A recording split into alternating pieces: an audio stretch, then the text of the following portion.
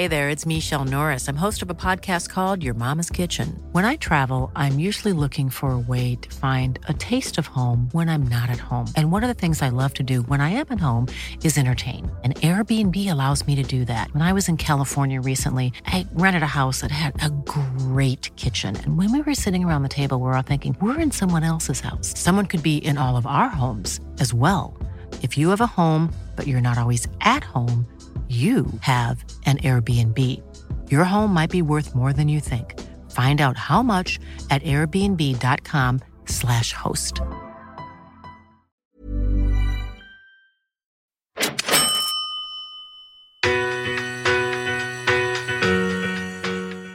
I was so motivated as soon as I turned 18 and I was legally allowed to buy a property, I wanted to be able to buy one.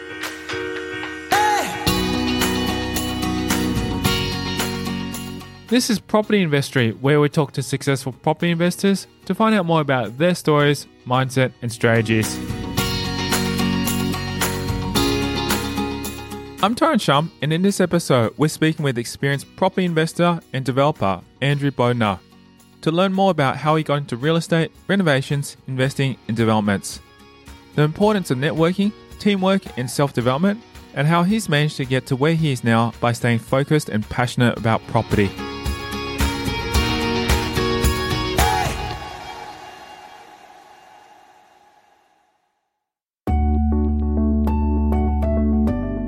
As a property developer, much of Bodner's job is based around getting investors into the property world. Yeah, my name's Andrew Bodner. I'm from Kingdom Developments, and we do co-investing property development for up-and-coming joint venture partners and for investors who want to get into the property market on a co-ownership. As a result, his day-to-day life heavily revolves around looking for sites and ensuring the developments he deals with all run smoothly. We look for property, so we do property acquisition, sales and marketing, and we go to council meetings and do development applications for co-ownership of large-scale townhouse projects, high-rise projects, and other different developments in the local community. Having to manage quite a lot in terms of property developments and the like, Bodner explains how he's able to juggle it all. I'm blessed with a very good team. I've got a few very key business partners, and I've got some excellent architects, and we've got a really good team around us of consultants and builders. So it's not just a one-man, job. It's all hands on deck to make it a profitable business, and that's how we make it work. Growing up in Sydney, Bodner delves a little into his story and what sparks his interest in property when he was younger.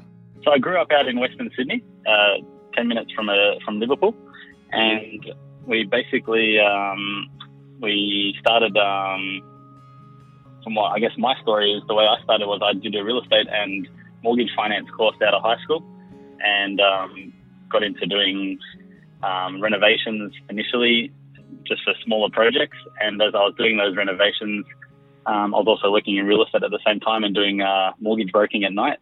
So I was working 2 jobs so I could buy my first property as soon as I turned 18. With a natural interest in property and a talent for sourcing profitable properties, Bodner explains how his journey into the property world propelled from here. I basically flipped and renovated 8 properties between 2001 and 2007 and made about 30 to 50,000 as a profit per renovation. And one of my clients was a builder at the time who I was selling houses for, and he said to me, there's a lot more profit in building, you should give building a go. And I said to him, well, I don't really know anything about building, and renovations is sort of all I've ever done. And he said to me, look, you're good at finding properties, you're good at negotiating, and you've got a good eye for getting properties that are developable. You find them and I'll build them for you, and we'll do it 50-50. And so in 2009, I did my first joint venture duplex with this builder. And then that became another duplex 6 months later. And then from 2009 to 2014, we completed 16 duplexes in and around the Western Sydney area. With this in mind, however, Bodner tells us about his schooling and education, explaining that prior to renovating, he did have another career path in mind. I did school at William Carey Christian School in Preston, and studied legal studies, business studies, and economics. And then I went from that, I got a scholarship in basketball to go to America for a year, and I studied over there and played basketball for 1 year. Realised that I wasn't tall enough or good enough to make it into the NBA, and I thought I need to have a different goal with my adult life. As I was 16, wondering what to do with myself, I was able to go to a property seminar from a young age that my parents encouraged me to go to, and I learned how to do property investing and share market trading from a young age, which gave me a good footing and a foundation for my goals going into out of high school. Talking about his basketball career, Bodnar explains how exactly he got into the sport. I was playing for a team in Sydney that travelled around the whole state playing against different teams, and we got invited to go to Ohio and Kentucky in America and play against 9 different schools in and around those states. And one of those schools was Dayton Christian High School, and they asked me to come back after playing against them and gave me a 1-year scholarship to do high school over there. So that was my opportunity to sort of explore America and see what it was like, living as an exchange student in another country. And it was a great experience, and I learned a lot out of it. And what kind of life lessons he gained from being given these opportunities at a young age? Taught me independence from a young age, because I was travelling at 15, 16 years old, living with a new family in another country, learning to adapt to different cultures. And yeah, it was a great experience. It gave me a lot of wisdom and knowledge in how to, socialise with all walks of life and all different cultures. And for me, it was also a great blessing that I was able to experience something like that at such a young age. Not many people get to do that. Coming back to Australia later that year, it was after his arrival back home that Bodnar attended a seminar that sparked his passion for property. Came back to Australia in June of 2000, and I got invited to a real estate seminar by Peter Span, and it was a 4-day seminar from 9 a.m. till 9 p.m. on flipping properties and trading on the stock market. And my father was supposed to go, but he had work on, and my mum had 2 tickets, so I went with her, and that was my first sort of thing, I guess, learning about real estate, other than playing Monopoly when I was a kid. It's always interesting to hear about that. Yeah, and it was a really good learning experience. I realised, you don't just have to have a 9-to-5 job and work for 40 years, but you can actually make a lot of money out of investing. So learning that at a young age gave me a different perspective on career choices. And then it got me interested in other public speakers. So then I got interested in Anthony Robbins and Robert Kiyosaki and all the Warren Buffett and all the sort of famous people that have come and gone and spoken about investing in property and mindsets and all that sort of stuff. It was this epiphany of the lifestyle that property investing could give that essentially drove Bodnar to study real estate and began saving for his first property. I was 17 when I did the course, and I was one of the youngest people there. There was about 3,000 people at this seminar. It was held at Randwick Racecourse. And basically, I came out of it saying, I want to do real estate. It just gave me a whole desire to have cash flow and flip properties and make a profit that way rather than being stuck in 9-to-5 jobs. So for me, it made perfect sense. So I came home from the seminar and I told my parents that I was going to do the real estate course, and I immediately went and did the real estate course 2 months later and got my license and got a job 2 weeks after completing the course. And then I got a job working in pizza delivery at night and doing mortgage broking as well. So that way I could have 3 jobs to save up enough money to buy my first property. Juggling 3 jobs to save money and get into the property world as young as possible, Bodnar tells us how long it took him to save enough to buy his first property. I was so motivated. As soon as I turned 18 and I was legally allowed to buy a property, I wanted to be able to buy one. So it took me about 9 months to save up, and I bought the property 1 month after I turned 18. Reminiscing on this first purchase, he takes a moment to tell us about the life-changing moment. I still remember it to this day. It was in Hurstville, and it was actually at auction, so I was very nervous. My hand was shaking when I first went to buy the property and increasing my bid. I ended up buying it for $271,500. I still remember the price, and it was a 2-bedroom unit, one street from the station. And I spent about $30,000 renovating it, and sold it a few years later for $400,000 and made almost $80,000 clear after stamp duty and renovation costs. Wow, that is awesome. Only a few years, and you would have still been in your early 20s when you did that. Still, I was 19, so it was only a year and a half after I bought it that I sold it. Definitely an exciting time in his journey. Bodner shares that while starting his career as an investor, he was also progressing in his career as a mortgage broker and real estate agent. So I was working in real estate. I gave up the pizza delivery job, but I was still doing mortgage broking and real estate, and that was my first property flip. And from there, I did another 7 after that. Working hard at a time most young adults find themselves interested in other activities, Bodner explains it was this potential lifestyle that drove him to work multiple jobs at the time. I wasn't interested in doing a lot of the things that most young people do at that age. I didn't care about going clubbing or drinking or wasting my money on other things. So I thought with the free time I had at night, a mortgage broker that I was giving referrals to, he told me that he was making about $2,000 or $3,000 as a commission for an average, home loan of $500,000. And he said to me, if you refer it to me, I'll give you $500. And then I thought to myself, if I get the license course done and do it myself, I can make $3,000 instead of $500. I might as well do the course myself. So I ended up being doubly qualified and had 2 jobs. And that really definitely helps because it teaches the ins and outs of finance and also ins and outs of real estate too. And they both complement each other really well. So for me, it just made sense to do both. And, I wasn't married at the time. I was still young, so it made sense to work extra harder in those early years.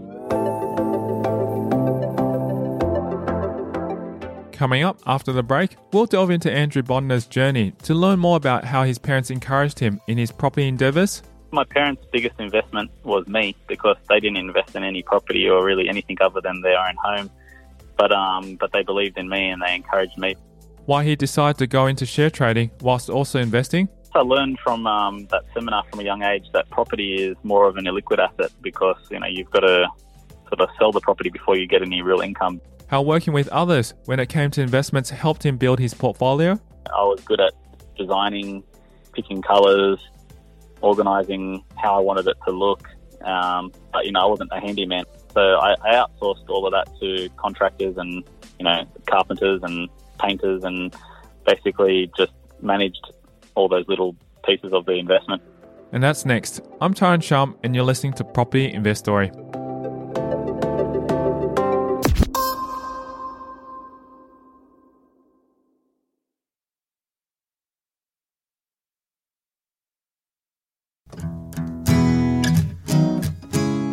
Thinking back through his property investment journey so far, Bodner reflects on whether or not his parents influenced his interest in property. My parents' biggest investment was me because they didn't invest in any property or really anything other than their own home. But they believed in me and they encouraged me from a young age that I could do anything that I put my mind to. So having them as a support and belief that, whatever I wanted to do, they were there to encourage me to do it. It just made it so much more easier to step out in faith and give it a go. And with their encouragement and the fact that they thought that it was something that would help me as an adult, sending me to those courses from a young age really gave me a good stepping stone. However, while property was what his parents encouraged him to do, Bodner shares why he decided to go beyond investing and get into share trading as well. I learned from that seminar from a young age that property is more of an illiquid asset because, you've got to sort of sell the property before you get any real income because the rent that you receive normally only covers the interest. So you can't really live off the rent unless you've finished paying off the house. So if you want to get some, income on a regular basis, shares provided that by way of dividend or by, buying and selling them. Like you can buy shares today and in 3 days you have your money back if you decided to sell them. So they're much more liquid and, if you need the cash, you can move them a lot quicker. So it was a different asset class that complemented real estate. So I had the cash flow from shares, but then I had the longer term asset being real estate. Having tested the waters in both investing and shares, Bodner explains that the experience has taught him a lot. I didn't have much in shares when I first started off. I only had, under $5,000 or $10,000, I think it was. But most of my money was in real estate. But it was a good learning experience, understanding the market and seeing what currencies do and gold, and just really getting to know how the world works in terms of a market perspective gave me a really good fundamental background. And that his knowledge, together with his property know-how, has allowed him to grow his portfolio. To date, I've completed 23 deals, 16 of them being duplexes and townhouses. And prior to that, I did 7 flips of just renovating properties. Taking a moment to talk about his renovations, he talks about the process he undergoes when flipping properties. What I learned from the seminar when I was 18 was that, you be good at what you're good at and don't try and do the things that you're not good at. So for me, I was good at designing, picking colours, organising how I wanted it to look. But, I wasn't a handyman. I wasn't good with a hammer and a nail or, putting up walls or anything like that. So I outsourced all of that to contractors and, carpenters and painters, and basically just managed all those little pieces of the investment. With other investors often being unable to properly manage their tradespeople, Bono explains how exactly he pulled it off and how he ensured everything was done on time and within a budget. Well, one thing is you don't rely on, just one person to do the whole job. I got multiple quotes, so you're keeping people accountable and not just giving it to the first person that comes and tells you they can do it. And the second thing as well is that I also told them that there was more work to come, that I planned on doing this as a business. And so, if they did the right thing by me and did it in a timely manner and performed well and kept in budget, that there was more work to come and more deals that I was going to do. So they could see that if they did the right thing, that there was going to be more work for them as well. So I think it's just having a good incentive for the people that you use and letting them know that, you're in it for the long haul. And I think it's just how you manage people, I guess, and treating people the way you want to be treated, just simple human elements. Despite being successful in managing all his properties, Bono shares there have been definitely some projects that haven't been as smooth sailing. From 2001 to 2007, I made, probably $500,000 almost out of flipping properties. And the one mistake I've made in real estate, now I'm 35 years old, so I've been doing this now for 17 years, was that I put a lot of that money that I'd made out of renovating into buying a commercial property. And this happened about 6 months before the GFC in 2008. And I basically did a renovation to this commercial property, got a tenant lined up for the property, and then that tenant couldn't pay their rent on time. They ended up moving out, and I couldn't find a tenant for 6 months because of the GFC, and ended up selling that property for $150,000 loss. And I guess in hindsight, looking back at it, the things that you can learn from that is, number one, don't put all your money into one investment only. I put a lot into that commercial property, nearly $1 million. And then the second thing is, if you're not happy with, the rent that you're receiving, you can drop the rent. It's better to have some rent than no rent. And also, the best time to buy is when, everyone else is fearful. And the best time to sell is when everyone is greedy. And for me, I actually sold when people were fearful about the GFC, when I should have actually been keeping that property and riding it out. So I guess it's just looking long term and having patience to, I think everyone regrets selling property. Everyone always says, I wish I bought 10 properties back in 1980. And then people say, I wish I bought 10 properties in 1990, and I wish I bought 10 in 2000. Everyone always regrets not buying more. So I guess the biggest regret would be that I sold. Just, it's not a loss unless you realize the loss and sell it. But what drove you to the fact that to sell? Do you think you could have held on to that particular property back then? I think, if I was, rather than trying to get enough rent to cover the interest, I would have been better off to lower the rent and just, work a second job or something to cover the difference in the interest, rather than, selling the property at a $150,000 loss. So I think that one mistake in real estate gave me a good footing going forward, and I never did that again. Having had so much experience in the property field now, Bono explains about the moment he realised he could expand his property opportunities even more. When I got into building, I was doing renovations for nearly 10 years, and then had the opportunity to start doing co-development and duplexes and townhouses, and now high-rise units. And I just realised the economies of scale, when you leverage and you come together with other people with the same vision. Together, everyone achieves more. That's the definition of team. And when you do it on your own, there's only so much that you can borrow or that the bank will lend you. When you do it together, you're diversifying, so you're not putting all your eggs in one basket, and you can also, spread out and do a lot more. property rather than just doing one transaction. Aside from learning the benefits of working in a team when it comes to investing, Bo Na has also learned the importance of personal development. I've spent a lot of time in self-development as well. So I've attended more seminars, since the first one. And, like I said earlier on, I went to Anthony Robbins and Robert Kiyosaki and other public speakers, John Maxwell, who's a Christian speaker on leadership. And, just basically reading as much as I can and learning as much as I can is one of the keys. You never know everything, and you never know enough. There's always more to learn. And I think just one of my habits has been to try and read at least a book a month. And, there's so much knowledge out there if you just put your mind to it.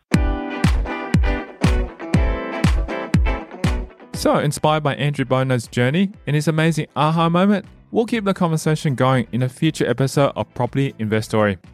We'll discuss how he got into property developments. In 2009, I met the builder when he came into our real estate office looking for a real estate agent to sell his properties, and we just clicked straight away, and he gave me his business and we started selling his properties for him. And then I asked him, to teach me a bit about building. The strategies he has in place to avoid unforeseen moments. Yeah, we've got multiple exit strategies per project, so we're not just relying on one thing to happen. And much, much more. That's next time in a future episode of Property Investory.